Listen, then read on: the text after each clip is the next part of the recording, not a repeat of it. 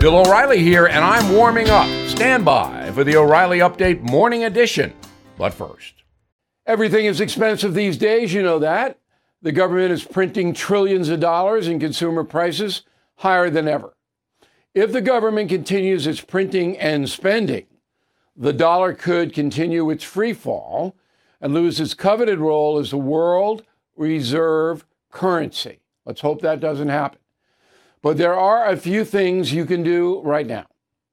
American Hartford Gold can show you how to protect your money, your retirement, your hard-earned savings against inflation by helping you diversify a portion of your portfolio into physical gold and silver. Start with a short phone call, and they can have physical gold and silver delivered right to your door or put inside your 401k or IRA. So please call or text them right now. Tell them Bill O'Reilly sent you. Call 877-444-GOLD, 877-444-GOLD, or text GOLD to 65532. Again, that's 877-444-GOLD, or text GOLD to 65532.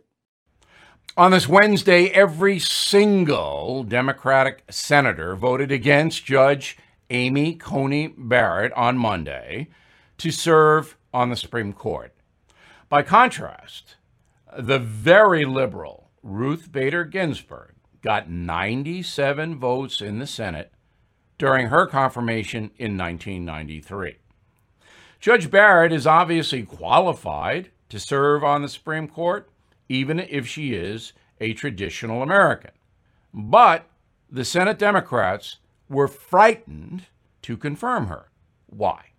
One name, Charles Schumer, the senator who runs the minority in that body, and he's from New York. So why is Charles Schumer so fearsome?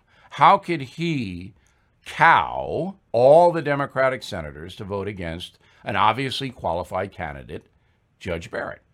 Well, Senator Schumer basically says to his compatriots, you vote against the party and we will not finance your campaigns.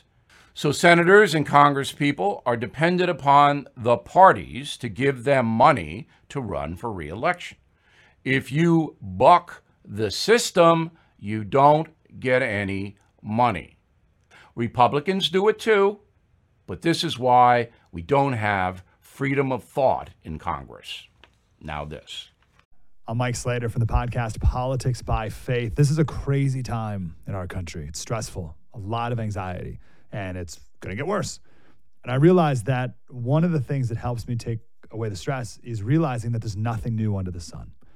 So on this podcast, we take the news of the day and we run it through the Bible and other periods in history to realize that we've been through this before and we can rise above again. Politics by Faith, anywhere you listen to the podcast. Politics by Faith. That is the Morning O'Reilly Update. More analysis later on.